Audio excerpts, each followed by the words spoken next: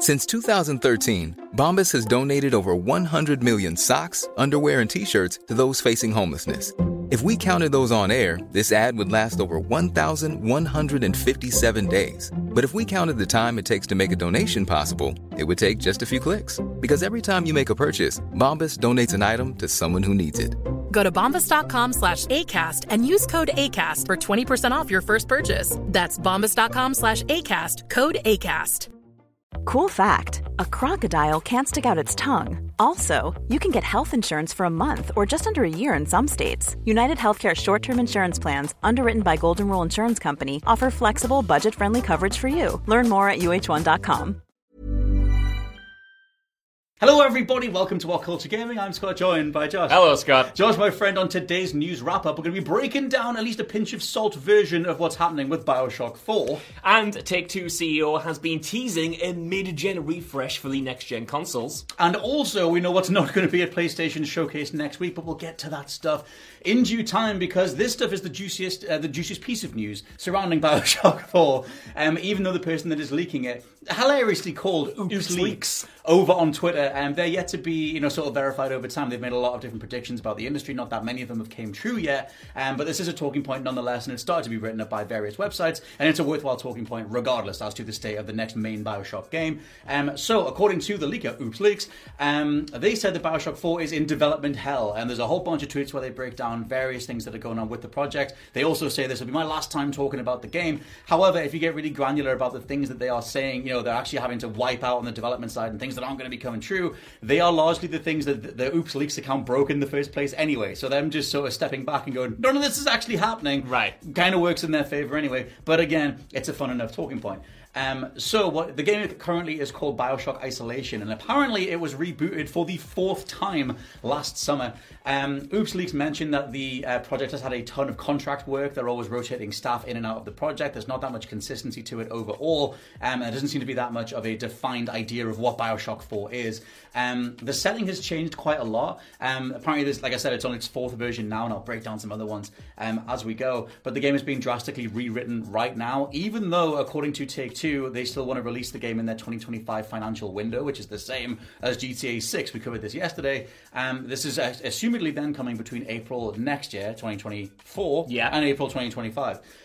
So we'll see how that actually goes. The last thing that's worth just quoting here, to quote the Oops Leaks account, is that the narrative team has faced the biggest challenges as they have been unable to write a script worthy of a renowned franchise over the years, and this has been a key factor of the reboot. Now I'll break down some locations, some versions of the game in a bit, but gives your thoughts, mate. Scott, a Bioshock game in development hell. What is this? I've never heard this before. 2013. Yuck. Obviously take these leaks with a pinch, if not a bag of salt. Yes. But the idea that this game is in trouble wouldn't be news to me. We first heard rumblings that it was in development. Actually, it was confirmed by Jason Schreier that it was in development 5 years ago at this point. So it's clear, without having seen anything since then, and with the only official announcement being Take-Two confirming that it's in development in some form and that Cloud Chamber is on it, the fact that we've seen nothing and heard no real substantial updates from the team internally, to me suggests that something is going on, that they're having difficulties along the way. And some of the stuff you're about to get into in terms of specific settings has been leaked before, especially this concept of the Twin City thing that we're going to get into. So, I don't know how much of this is going to be true, but the idea that they're having trouble with Bioshock doesn't scream false to me. Something's going on, because it's been a long, long time since that game started production. It's also weird. It's ironic, because also Ken Levine, who obviously masterminded Bioshock, or helped mastermind Bioshock back in the day, his new game Judas with his new team, Cloud Ghost Games, whatever the hell they're called, Ghost Story Games, that game's also apparently going through development hell, based on an old Bloomberg report in regards to the direction that game's taking. But for Bioshock particularly, Oops Leaks breaks down the various other versions of the game that have existed so far across the last now 6 years. The game apparently started with developers Certain Affinity back in 2017. That was the Parkside version of the game. That one wasn't detailed very much. That then turned into developers Cloud Chamber taking over between 2017 and 2019, which is where the Twin Cities idea came from. This being based on the idea of literally two cities that war with each other vertically on top of each other, almost like Final Fantasy VII setup. Really cool. I like the idea of that. I hope that happens. Apparently, inspired by A Tale of Two Cities, the book by someone I forgot because I barely read. But at the same time, Charles Dickens, I think. Maybe Charles. I don't know. I'm not. If it's not in Dredge, I'm not reading text. So, but either way, that was the version that started to leak more, where there were a bunch of different plot points. That was when Schreier sort of started mentioning it, the idea that the next Bioshock was going to be a Tale of Two Cities inspired tale. However, in 2019, between 2019 and summer 2022, they pivoted altogether into an Antarctic city setting. So I don't know whether they just froze one of the two cities, but the Antarctic city direction was what the game was in until summer last year. And where we are right now, it's been rebooted again, but we don't know what that is. But apparently that's the setting they're sticking with, because the game's being drastically rewritten again, and they're aiming for a release date in 2025, or between April 2025 and 2026. The thing that makes me question the validity of the latter part of this report in particular is that, like you said, we just covered yesterday about Take-Two announcing that they want to make $8 billion next year, and they have a bunch of games in development that they want to that they want to help them hit that target. Obviously, one of them sounds like it's going to be GTA 6, but if Bioshock is in this much of a disarray, I don't know why they would kind of come out and publicly say that they have other things in the fire that are big, like a Bioshock game that could help them hit that number. Obviously, Phil Spencer. I suppose. Obviously, they didn't name drop Bioshock in particular, but that's one of the only games that we know they have in development right now that isn't just their annual releases and isn't GTA. Like the other stuff we can speculate about, a new Borderlands game, for instance, but Bioshock's the only other one that I can remember, at least, that they've actually officially announced. They haven't officially announced a new Mafia or anything like that, so it makes me think that they were factoring this in, which again makes me kind of question what's going on. Yeah, it's a weird thing. Strauss Zelnick, Take-Two Strauss Zelnick, said that Bioshock was an important franchise to them going forward, so it seems like overall. But again, it's one of those things where, as Redfall, Phil Spencer, the Xbox model kind of, proved or illuminated to a lot of people at the very top might not be plugged into exactly what's happening at the bottom with the direct turnaround of games themselves. And he's just saying, we've got a Bioshock in development. That's cool. True. And then who knows what even state this thing's in. You mentioned Phil Spencer, like, kind of doing something similar, like, hey, Halo Infinite is definitely coming. Redfall, can't wait for it. And then walking in with the pizzas, like, the night before it's supposed to launch, like, everything's alright, guys, and Halo Infinite's on fire, they have to delay it. Yeah, that is a good point. Like that, skeletons. That definitely could happen. It's that time of the year. Your vacation is coming up. You can already hear the beach waves, feel the warm breeze, relax, and think about work. You really, really want it all to work out while you're away. Monday.com gives you and the team that peace of mind. When all work is on one platform and everyone's in sync, things just flow. Wherever you are, tap the banner to go to Monday.com. Many of us have those stubborn pounds that seem impossible to lose, no matter how good we eat or how hard we work out. My solution is PlushCare. PlushCare is a leading telehealth provider with doctors who are there for you day and night to partner with you in your weight loss journey. They can prescribe FDA-approved weight loss medications like Wegovy and Zepbound for those who qualify. Plus, they accept most insurance plans. To get started, visit plushcare.com/weightloss. That's plushcare.com/weightloss. Before we go any further, I want to talk to you about today's sponsor, Masterclass. With the amount of time we spend discussing and analysing video games on this channel, it's always good to understand exactly how these experiences are put together. And fortunately for me, I can do just that with Masterclass. With Masterclass's streaming service, you can learn from the best to become your best, studying and growing with over 200 plus of the world's leading instructors. For me, I've been having a blast using a class on video game design by The Sims creator Will Wright to find out exactly how game mechanics are designed around player psychology, as well as learning how important playtesting is to shipping the titles that you and I both love. But it hasn't stopped there, as I've also been brushing up on my practical filmmaking skills directly from my favourite movie director Martin Scorsese, as well as trying to get back in the cooking game with Roy Choi's amazing course on intuitive cooking. Seriously, my kitchen is a mess, but my belly has never been more grateful. For just $10 a month, an annual membership with Masterclass gets you unlimited access to courses on your phone, computer, smart TV, or even via audio-only modes. Even better, every new membership comes with a 30-day money-back guarantee, and 88% of members feel that the service has made a positive impact on their lives. And to put the cherry on top of that cake, right now, What Culture Gaming listeners get an additional 15% off any annual membership at masterclass.com/gaming. That's 15% off at masterclass.com/gaming. What's that? You want it one more time? Well, that's the URL, masterclass.com/gaming. Right, now I'm going to watch Tony Hawk try to teach me how to ollie properly.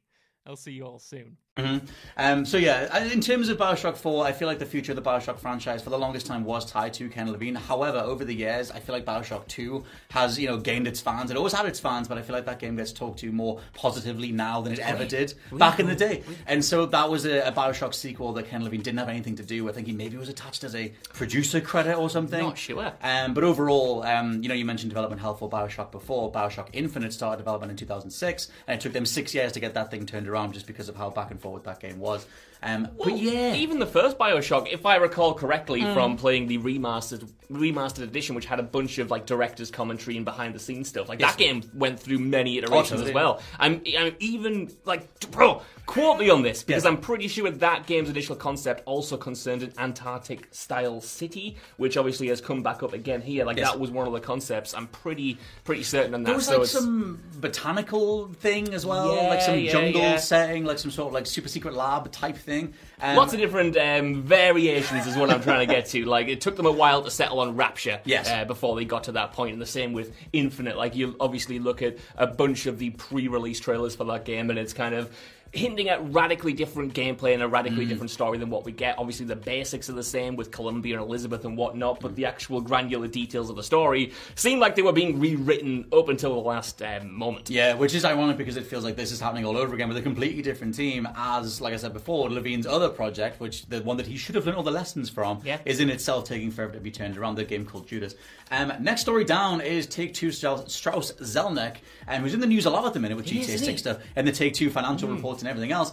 He was asked about mid-gen consoles, the idea of a PlayStation 5 Pro, the idea of an Xbox Series or whatever, Xbox Series Y or something, coming soon, and does he think that's going to be happening soon in regards to how it might impact the rollout of all these different games that we're talking about. And he said that in regards to the PlayStation 4 Pro and the Xbox One X, they did not affect business very much. He does think that we probably will see the system soon, though, so it's worth talking about that again as a general talking point. I don't think anybody wants a mid-gen system at this point. I'm maybe one of the only people in the entire universe who bought a PlayStation 4 Pro. I did too, and I One X as well. Loved getting that machine. I thought it was incredible. It was exactly what I wanted at that time. But in the current generation that we're in now, I don't want a mid-fresh. I don't want it anytime soon, because, Scott, we're about to come up on the 3-year anniversary of the current generation of consoles, which would put us about halfway through. If I recall correctly, the last generation lasted 7 years, so we're nearly halfway through, so a mid-gen refresh would be due either at the end of this year, but most likely the end of next year. However, it's too soon. These consoles have only just become readily available this year. It feels like they're just getting into the swing of things now, in terms of developers fully engaging with the power of the machines and actually releasing exclusive first-party games and third-party games, after, releasing a bunch of cross-gen titles. I just think it's too soon for this, though it seems like it's happening based on these comments, and Tom Henderson did another report a few days ago, if not a week ago, on Insider Gaming, saying that it's 100% happening, so I guess this is something that's 100% happening. There's the whole thing that's been doing the rounds again from Insider Gaming as to another version of the PlayStation 5 that would have a removable disc drive, so they can sell you the digital one, lock you down to the £70 price points, etc. Which, keep an eye on What Culture Gaming. We're going to do a video breaking down just how successful or unsuccessful these £70 price point or $70 price point has been across the board, because it ain't doing very well in terms of incentivizing people to buy more games. But that'll be in another video. But yeah, I feel like overall they want to get on the digital storefronts. They want to make sure you're paying those full prices. And one of the ways they're going to try and ensure that is by giving you a removable disc drive version of the PlayStation 5 and give you the digital one as standard. Overall, though, like you said, the fact that we're at the halfway mark is sickening for one thing. But also in terms of the games themselves, so few are next-gen specific. Even if we go with games that have just been released that are listed as PlayStation 5 and Xbox Series XS exclusive, like Jedi Survivor, that game doesn't feel next-gen to me. It's still loading, it's still kind of buggy, it's still really glitchy. Thankfully, 5 patches in, there's a stable frame rate. I played it last night, like midnight. The new patch came out, and thankfully I can finally play it now. Thank God. So that's nice. But I don't feel like we're getting games that are polished that much more, that have incredible level design and loading times removed and whatever. Like Jedi Survivor still has the squeeze stuff. That's what I'm pointing to. If you make me a game without squeezes, then I'll call it the next gen. He kills me, this guy does, because I would say this year is when the...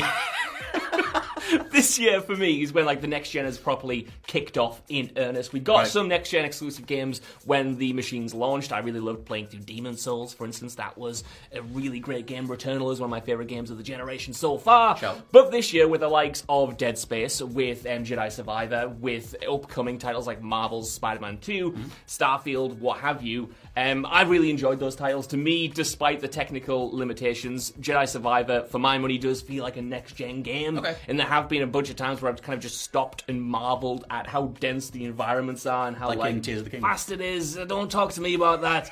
Don't talk to me. I don't want to badmouth Tears of the Kingdom, but that thing looks like it's running on my Nokia brick phone from 2001.